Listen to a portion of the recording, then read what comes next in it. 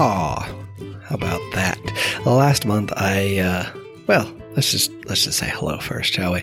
Welcome to episode number 58 of the Homesteads and Homeschools podcast. I am your host, the Liberty Hippie, taking you through another fun-filled episode, talking to a friend of mine. We will get into that. I just want to say thank you to everyone who shared, commented, yada yada yada. I put out had a little goal last month to reach 4-digit download, and as of the recording that I did on Thursday, which was probably Monday or Tuesday, it looked like it wasn't going to happen. I was way behind, but the last 2 days of February, there was a giant surge of downloads, and it surpassed our biggest month yet. So thank you all to you guys out there making that happen. It spurs me on, makes me keep recording these things, I guess. But anyway, like I was saying, I have a special guest today for this super duper special Tuesday, because it is Super Tuesday, and I have a super guest. So I met today's guest, the Stateless Cook, on the Homestead at Homeschools Discord server, which I link to in the show notes, which you can find today at homesteadsandhomeschools.com/058. I met him there. He hangs out and he chats here and there, and turns out he's got some background on things, and that'll be fun to have him on to share. And he will probably come back on in the future to share some more. He's going through a master gardener class now, so should be interesting to hear about that in the future. Anyway, for now, as you can guess, he is a chef, a cook of sorts, and we got talking about food and regulations on food and all that good stuff that comes along with food when you're selling it, when you're growing it, etc., etc. Let's go plant those Liberty seeds with my guest, the Stateless Cook, and his jolly knives.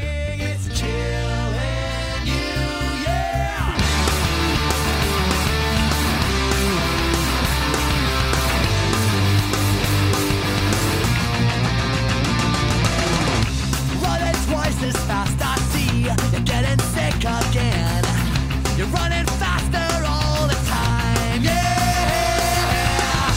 If I could, I'd take it all. So, my guest today is the Stateless Cook. I bumped into him in the Discord channel server thing that I've set up, and I wanted him to come on today to talk. As you can tell from his name, he's a cook. He does some cooking, and cooking can be brought back to food, of course. So I wanted to have him on today, and we can talk a little bit about that and some of the things that he sees in his world and how that can all relate. So thank you for coming on today. I appreciate your time. Absolutely. Glad to be here. Not a problem. So I know you do some gardening, some homesteading of a sort. What does that look like? Like physically, or do you are you inside? Are you outside? Do you have like a big patch of everything? Or? So kind of a little bit of both, depending on the time of year. For the most part, I do most of my growing outside, but I live up in North Dakota, so needless to say, the winters are not very conducive to year-round gardening. Yeah. Because it gets quite cold. Today, for example, it is like -30 with wind chill.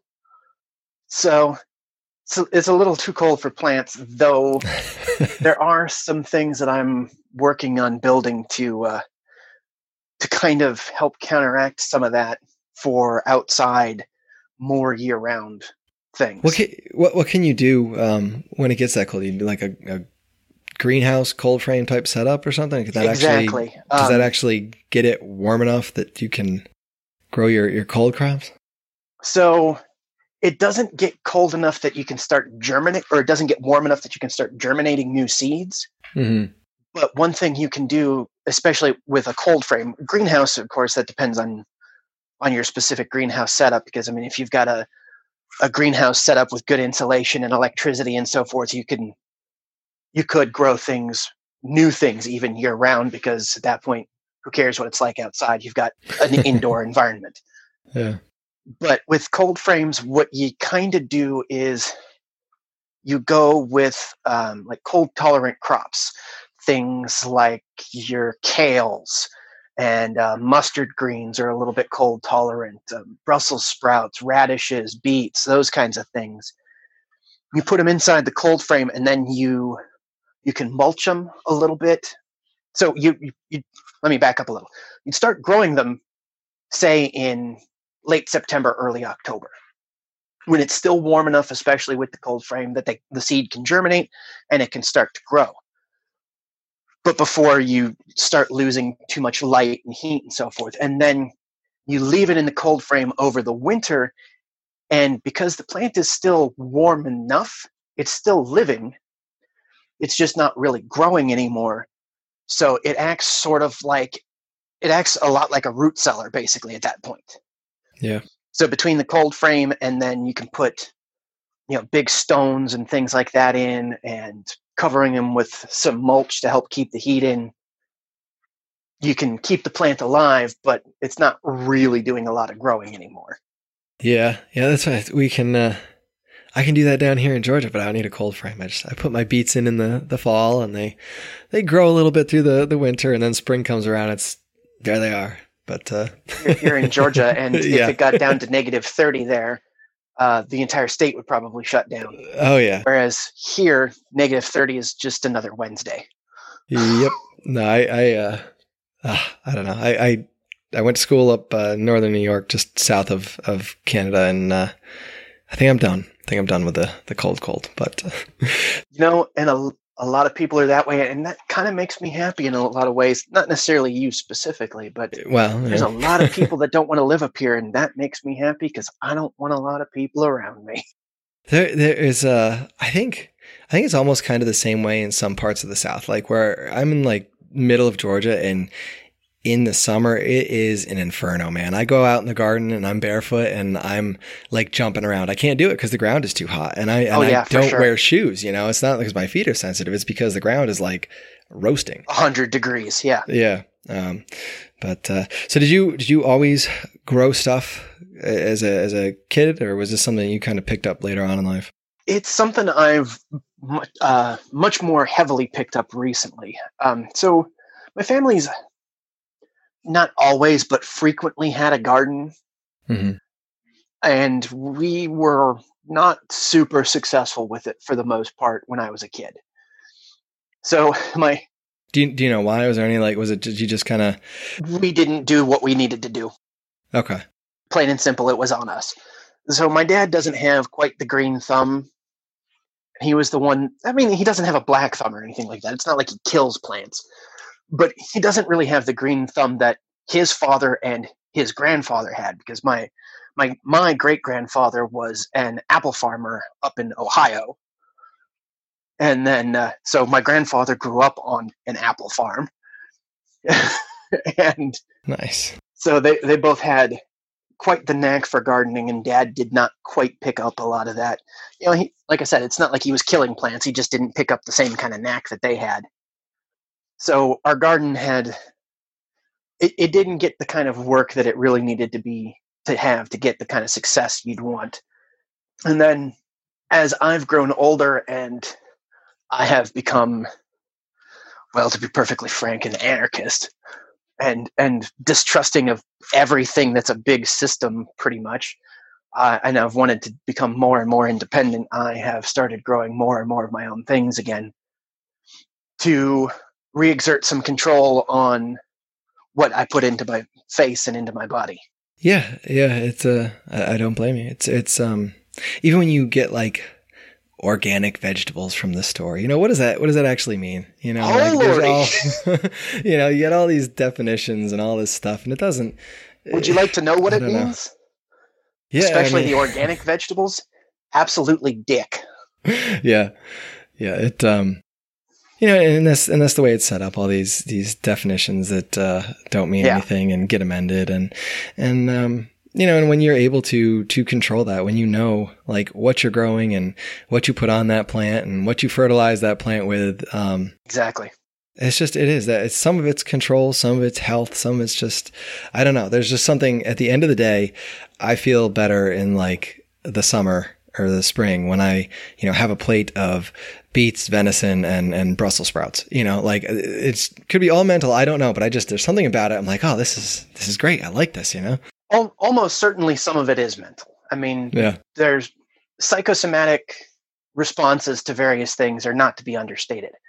That said, almost guaranteed a fair portion of that is not mental, and it is actual physiological changes or betterment or whatever that's happening because you're eating the beets and Brussels sprouts that you grew in your own yard, and you didn't put all this other crap onto it. And I assume the venison you probably shot or somebody shot. Yeah. Yep. So yeah. Yeah, it's one of those things. But so you do you have like something that you kind of a type of crop that you are more heavily involved in, or do you kind of keep things spread out? I kind of go all over a little bit. Some of it is because, like I said, this is still a moderately new thing for me, so I'm kind of learning what I like, what I don't like, that sort of thing. And then the other part being, so my garden location is, first off, it's a city lot. I live inside a town of about 50,000 people or so it's not a tiny town either. Only one in North Dakota? No, there's like 6 of them of moderate size. Fargo's actually even almost big, almost. But so, it's inside a city lot, and it's on my parents' property specifically. So, some of this is also going to them, and so they want a little bit of variety, and I want some variety too, because I don't generally like eating the same thing all the time. Mm-hmm. And so some of it is I'm still learning. Some of it also too, I'm not having a huge focus yet, because I am in the process of converting, I would say, probably the lion's share of the lot that does not have a house sitting on it into garden of some variety or another. Nice. How are you going about that, or what's the plan for that? So the backyard is pretty well, like about half of it is dug up right now for a big garden plot, and that's going to stay as is. But then in the front yard, what I'm going to be doing is kind of slowly adding raised beds into it. I'm building the boxes for the beds myself, and then we'll fill them in, probably like 2 or 3 of them a year until we get that basically filled in. I expect I should have probably somewhere between half a dozen to maybe as many as 8, like 2 foot by 4 foot boxes put in there by the time all is said and done. Good deal. Have you looked into? Because I know there's some like square foot gardening, and there's some Yes. styles, some types of gardening where you can really, if you really like figure it out, you can pack a whole bunch of stuff in those smaller spaces. I have looked at some of that, and I mean, it basically boils down to companion planting. Mm-hmm. Yeah. Which I would imagine you and your listeners are both familiar with, but briefly, of course, it's plants that grow well next to each other. So put something like lettuces and tomatoes. Okay, good example, I believe anyway, of a companion planting. So you put your tomato in, you put your lettuce in, your lettuce will grow very quickly. So by the time your tomato plant gets big and starts producing, then the fact that the lettuce is going to be shaded isn't that big of a deal. Plus, the lettuce usually can take a little bit of extra shade anyway. And while the lettuce is growing, it's going to shade the ground something, so the moisture stays in the soil, so your tomato plant has more ready access to moisture, nutrients, etc., etc. Yeah. And so you can pack these things in next to each other very closely. Yeah. I think the big one everybody kind of thinks of is the 3 sisters there, the corn and beans and squash of some nature. And that is also a huge one. That's really kind of the first one. And there's some out there, believe it or not, and I can't recall offhand. I want to say Oh goodness, I don't know. It's tomatoes and another one where like there are some plants that don't like to be next to each other. Like when they're together, Yes. they don't do well, and it's Yes. it's surprising. You're like, oh really? Like I didn't know that.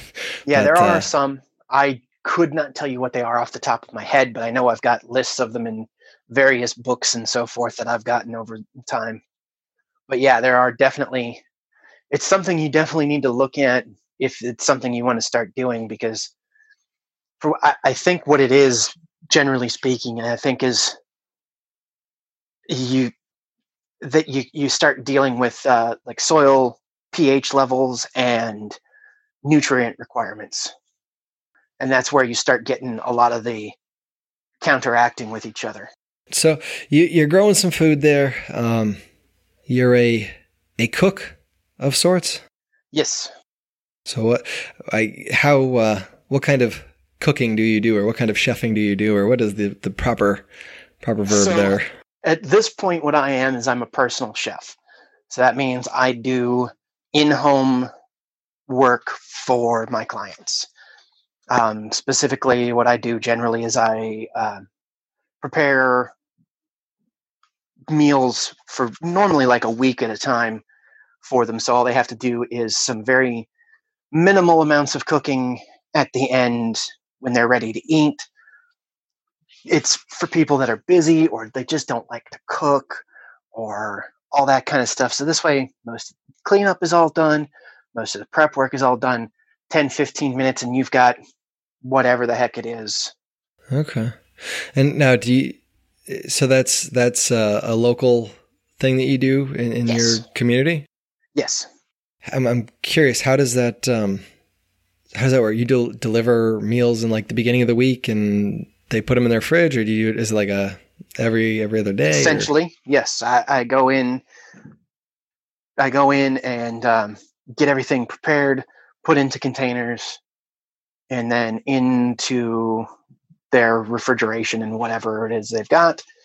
So then all they have to, and make sure everything's labeled, give them the directions for what they need to do to finish those last couple steps type of thing. Mm-hmm.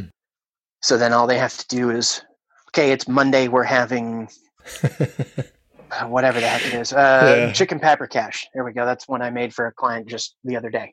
So, okay, what do we need to do for this? We need to put it into a pan. We need to heat it. And all we really need to do is heat it up gently for 10 minutes. Okay, cool. Got it. And we're having whatever with that. So, all right, that's what we got to do. Do that, serve it, and eat. It's impressive. There are days when that would be very, very nice to have something like that. Yeah. Well, and like, so the client that I just mentioned that was like, they don't have kids or any, well, they have kids, but they're adult children and they're out of the house, but this is a couple in their early 50s, but they are not only farmers up here, which is busy enough in and of itself, not so much right now, but in general, but they're farmers and they also own I think they deal predominantly with fertilizers, a farm, an agricultural fertilizer company on top of farming their own land. So especially here in another month or two, 18-hour days is the norm for them. I can imagine. Whew. I don't know. It's impressive. That's neat. A nice service. Do you like give them a menu, or do they kind of tell you what they like, or what? How does that work? Yeah, a little bit of both. So, it's the initial meeting. It's sit down and figure out, okay, what kind of things do you absolutely hate? What do you not like? What do you love? Do you have any kind of dietary requirements, allergies, etc.? And then, that's all part of the services. I go, Okay. I do all of the thinking for them. So each week I go, here's what I think would be a good menu for you next week. Do you like it? Do you not like it? Okay. If they like it, we go with it. If they don't like it, and then, they'll say, I don't like this, I don't like that, whatever it is. Like, okay, what do you think of this instead? All right, that looks great. Cool. Okay, that's what we'll do then. So then I do all that planning for them, so they don't even have to think about it. Do all the shopping for the menu, and then do all the preparation. Mm. Do you find, do people care about the type of food, whether it's like organic or if it's, you know, a can of chicken soup or something? Do people tend to weigh Just those like- things at all? Yeah, just like with anything else, yes and no. It all depends on the person. You know, some people are like, I don't give a crap. Just make sure it tastes good and is filling. Some people are very specific. You know, and that can be anything from dietary. You know, like the one client that I've mentioned a couple times now is they're both have recently started doing the keto diet. So needless to say, there's things that we have to do differently for them than I would for somebody who was maybe having the same dish, but they didn't have any kind of dietary requirement. Gosh, that's got to be tricky, trying to get your head around all these different diets out there. It can be. Some of them are more complicated than others. Luckily, where I live, some of the more complicated ones are not commonplace. Not a lot of vegans up in North Dakota, for example. So I don't have to worry too much about that. Oh, man. All right. I mean, So- they exist, but there's not a lot of them. Well, winter would be cold, I guess. I don't know. Something Yeah. about a nice hearty stew in the middle of winter is Yeah, always, well, you and know. I could probably rant about veganism for quite a while, but I'm not going to. Because there's a lot of things about it that just don't add up to me. But it's like, you know what? You do whatever makes you happy.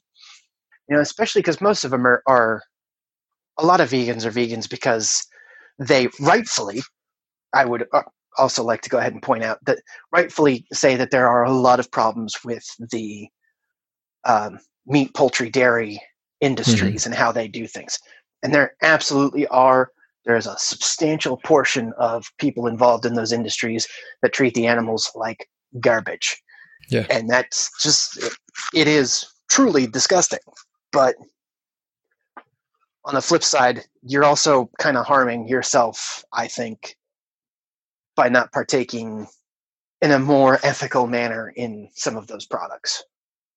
Yeah, I can't remember the episode, but I had a girl on. She was I don't think she was vegan. I think she was vegetarian for almost a decade at least. And then she became a butcher, and she's like an ethical butcher. And they go and before they bring the cows in to be broken down, you know, they go out and they visit the farms and they see where these animals are living and they see how they're treated. And, you know, they don't do the factory meat. And so the people that get meat from them, they know where it's coming from. They know that it's been sourced. And I think that's, you know, kind of, it's something, right? Like to know where your food absolutely. comes from and to actually and it's know, kind of like, nice in a different sense too. So one thing that of course had been going out for quite some time was the small, like mom and pop butcher shop type of thing. They're making a little bit of a comeback again. yeah, And that's all that nice stuff. to see. It is. It's a lot of that, like smaller. I think people are in general kind of, there's a little bit of questioning of all the big agribusiness, And there damn well should be. it's yeah, and it's kind of neat to see it creeping in a little bit there. Yep, absolutely. So you're a chef there. You're a cook. Did you get into like the nutrition side of things then, or are you more along the so- food side? Or I went to culinary school these many years ago, getting close to 20 years ago to be precise. But so we did have a nutrition course there, and then throughout the course of my career, I have kind of, maybe not as in-depth as some, but I've kind of stayed on top of a lot of it just to see, you know, because it's important professionally. You know, what are people eating? I don't necessarily. It started kind of as just that, you know, what are people eating? What are trendy diets, that sort of thing, so you can design menus and the like. But then as I started reading more and more about it, then I started kind of diving a little bit deeper into some of the nutrition science because of my own just personal curiosities. yeah, it's a weird thing, right? Because it seems like every time you want to look into nutrition as like a lay person, it's just always changing. It's just ever evolving, whether it's like the Very food much so. pyramid or like, whatever it is, Yeah. So I can imagine trying to stay on top of that. It must be an interesting thing that you.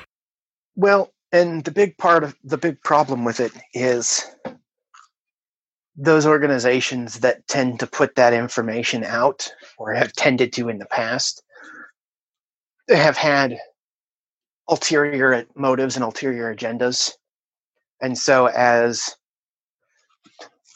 the information age and the internet is a wonderful tool and time for many reasons, because now, yeah, sure, maybe you're some crazy weirdo in a basement someplace with like $2 of funding.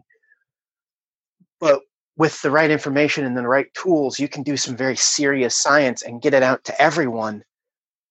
And then, you are the proverbial David to Goliath in this case, and they have to respond.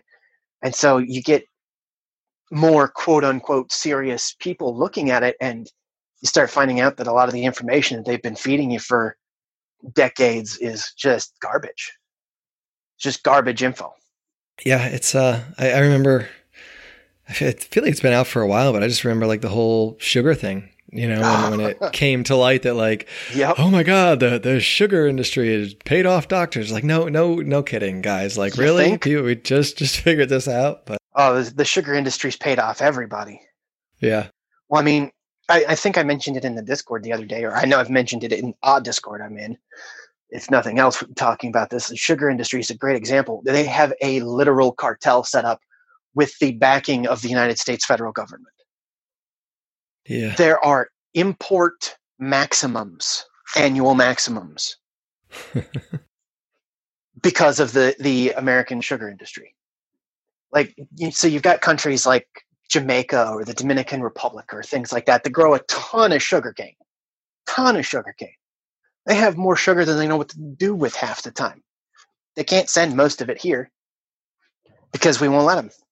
That's the big reason why most of our sodas, Coca-Cola, Pepsi, all that kind of thing, why they're not made with cane sugar and they're made with that high fructose corn syrup, because there isn't enough damn sugar. Or if there is, it's so freaking expensive because of the import maximums that they just can't afford to do it, and keep their product at the price that they want it at. So they go with something else. That's crazy. And yet we subsidize the, corn industry. And we subsidize so we can pretty much turn everything into, that's agricultural. Right. And turn it into what? Like, food, gasoline, and sugar. And it's, I don't know. Man. Well, but, yeah, it's insane. It is. It's a nightmare. Do you run into any of that when you are preparing meals and stuff? Do you have any licensing or any sort of stuff like that you have to go through or had to go through? So that's the beauty of being a personal chef, and that's why I'm a personal chef instead of a caterer. Okay. So at least where I live, and now just about anything that has to do with food is subject to state and local laws. There's almost nothing for this particular part of the food industry on the federal level. Almost everything is state and local, and the bulk of it is local, so your local health departments and all that kind of crap. And I definitely use the word crap for the health departments because they're garbage. But so at least where I live, to be a caterer, which a caterer is somebody who makes food someplace else and brings it somewhere, you have to have a separate kitchen, entirely separate. You do not use it for your own personal use at all. And then it has to be inspected periodically and all this kind of crap, and you need some licensing and so forth. Being a personal chef, however, and this is this way in most places, there is almost zero licensing, because what you do is you go into the client's home and prepare it for them there. Oh, okay. So you're providing a service, not a good. Interesting. Okay, so you go into their home and you actually prepare it for them there. I do all of my work there in the client's house. Okay. So, but like then I you can said, I gotcha. So then you just put it in the fridge like then as you do it, not Yeah, like right then and there after it's done, after it cools down a little bit, in you go. And like I said, at that point, I'm providing a service because the service is cooking for them versus providing a cooked good that I am then selling to them, like a caterer would be doing. That's nice though. You have to buy one of those like $100,000, $200,000 kitchens for yourself, I guess. So. Depending on the size, it could be way more than that. I've been in some kitchens because most of my cooking experience was restaurants. Okay. And I've been in some kitchens that are probably easily close to $1 million kitchens. Oh, man, if you were to set them up brand new. Do you think any of that really matters? Like, how much does it matter? Like, if you're using good hygiene, if you're using good techniques, if you're talking about just like from a hygienic standpoint or any of that, precisely zero. As long as you maintain your kitchen. Well, I mean, think about it. We all eat out of our own kitchens all the time, literally every day, damn near, right? Have you ever made yourself sick? No, I don't think so. No, in my 38 years of life, which I've done a substantial amount of the cooking for myself and my family, I do not believe I have literally ever given anyone food poisoning in my own home. No. There's been one or two kind of quasi-dicey moments in a restaurant, though. Okay. So, I mean, it's, and I, admittedly, in the restaurants, I've certainly cooked far more meals than I have at home. Right. Because, I mean, you serve 100 people in the course of a day. Well, there's 100 meals. Yeah. And you do that 5 nights a week. So you pile up the cooking experience very quickly in a restaurant. But,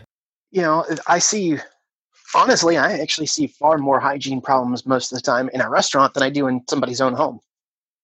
Yeah, I believe that. It's one of those things, you kind of, when it's small, when it's, where it is and who it's going to, and that when I give my kids this meat sauce that's been out for 3 days, they're going to get sick. I know who's getting, it's a lot different than when you're just, handing it off to a nameless face, Yep. Well, and especially too, so, I mean, some of it's a little bit of a mentality, so in a restaurant, restaurants run razor thin profit margins. Right. 3% profit on a restaurant is amazing. Like, you're rolling in it if you're running 3 to 5%. Most of the time you're talking 1 or 2% profit margins. And you need to squeeze every penny out of those things that you can. Yeah. Which means food that maybe you should possibly get rid of, but you're like 99% certain you're not going to make anybody sick and the quality hasn't degraded that much. Yeah, you go ahead and use it because you throw it in the garbage. You might as well just be pitching a handful of dollar bills into the garbage. Yep. So you go that one extra day, even though you maybe shouldn't, because, man, that tuna costs $25 a pound, and I really don't want to throw it away. Yeah, I can imagine. I can imagine that, and no doubt some of that, the lack of profit margin has to do with all the fees and the licenses you got to take care of, and if you got rid of some of that. That certainly doesn't help. You might be more willing to toss something that would cut into it. But when you're just trying to skate by, and skating by is a very accurate term for it. I mean, businesses, of course, as I'm sure you know, new businesses, they have a fairly high failure rate. Right. Restaurants, the last I had heard something, is 2 out of every 3 restaurants fail in their first year. Of the remaining, you usually only have about 20% of those make it past 5 years. Wow. So you've got a fraction of a fraction that survive for multiple years. And even then, I mean, they're a shitload of work. They are a lot of work to make them run. I don't know, but I can imagine. seeing all the work, and I know a guy sort of that owns a restaurant, and knowing when they go in and when they actually open up and when they leave and what time they actually close it's amazing. So my last executive chef job, we opened at, that one was only open for dinner service as well.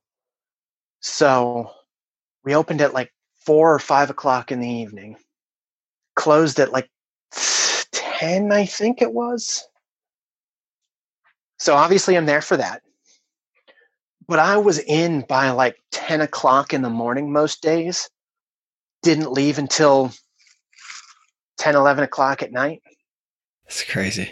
And that was actually a shorter one. The executive chef gig I had before that one, 16-hour days were the norm. That's nuts. And that was nuts. 5 days a week. And then on my days off, liberal use of air quotes, I still would have to go in for anywhere between 2 and 4 hours because I had shit to do. Yeah. That's crazy, man. Well, I'm glad I'm not in the restaurant business, I guess. It is. I miss it in a way. Yeah. But I also don't in others. And it takes a special kind of screwed up person to want to do it. It is a brutal industry. There's also a reason that the restaurant workers are, I think they're like, so they're in the top 5 of most likely to use and abuse drugs and alcohol. Did not know that. Yeah, they're way up there, and they're also pretty far up there for suicides by career. Oh man, that's crazy. Never put that up there. Yep, it is a super high stress environment. All right, man. Thank you for coming on. Anything else you want to mention there? Plug your. I know you got a website there where people can find some. I do. Some stuff you got up. Is it a nice simple one to remember too? It is The Stateless Cook, all one word. So TheStatelessCook.com, where I write things, albeit incredibly infrequently. I am trying to get my ass into gear and plan my time better so I actually write more frequently. But I write on a variety of things that you talk about too, I'm sure. Growing your own food, what it means, finding your own food sources, what to do with it once you've found it, and then just the occasional ranting and raving about the government. So you can find me there. I am also on Instagram. That is the only social media that I got. And that is Michael_of_Barbary is the username there. You'll recognize me probably by the guy with the badly photoshopped pirate motif. Badly photoshopped on purpose because I thought it was hilarious. And yeah, that's pretty much the only places you can find me. All right. If you go to the website, buy a shirt. Yeah, I'm digging those shirts. There's some cool shirts up there that you've put together. I was especially proud of the Reduce, Reuse, Revolt one. Yeah, it's I just did an episode over at Free Markets Green Earth and we talked about that, the recycling and just the whole idea of what recycling is and what actually happens to it and how just absurd it is. Yes. But and there are considerably better ways to recycle and reuse various substances, not just the things that you'd think of, your cans and your soda bottles and so forth like that, but everything.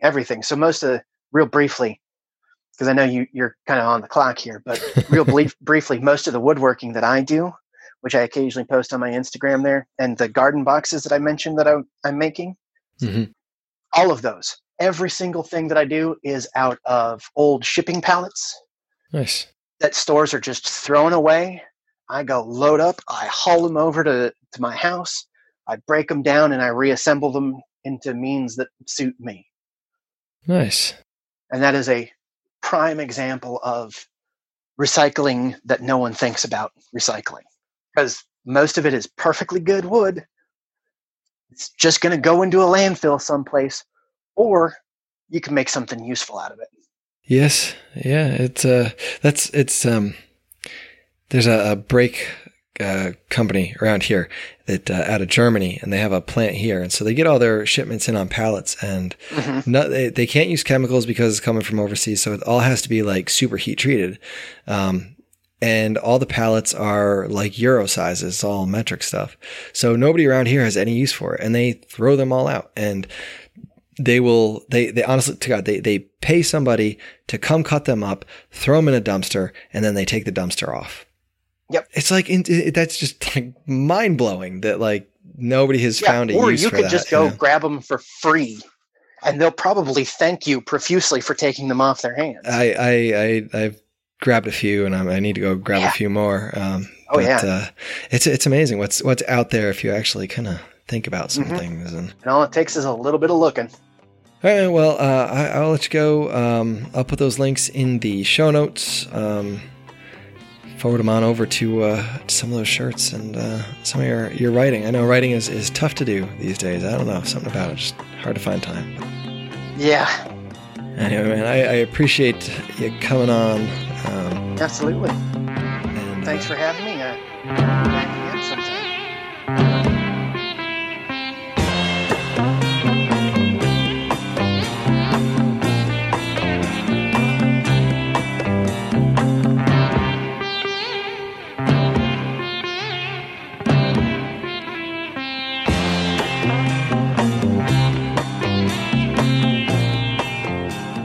Well, thank you for listening. Now, don't you want to have him back on to talk about Master Gardener class he's taking and all that he's learned there? And should be interesting. Could be interesting to hear what he has to say. I've never taken classes like that.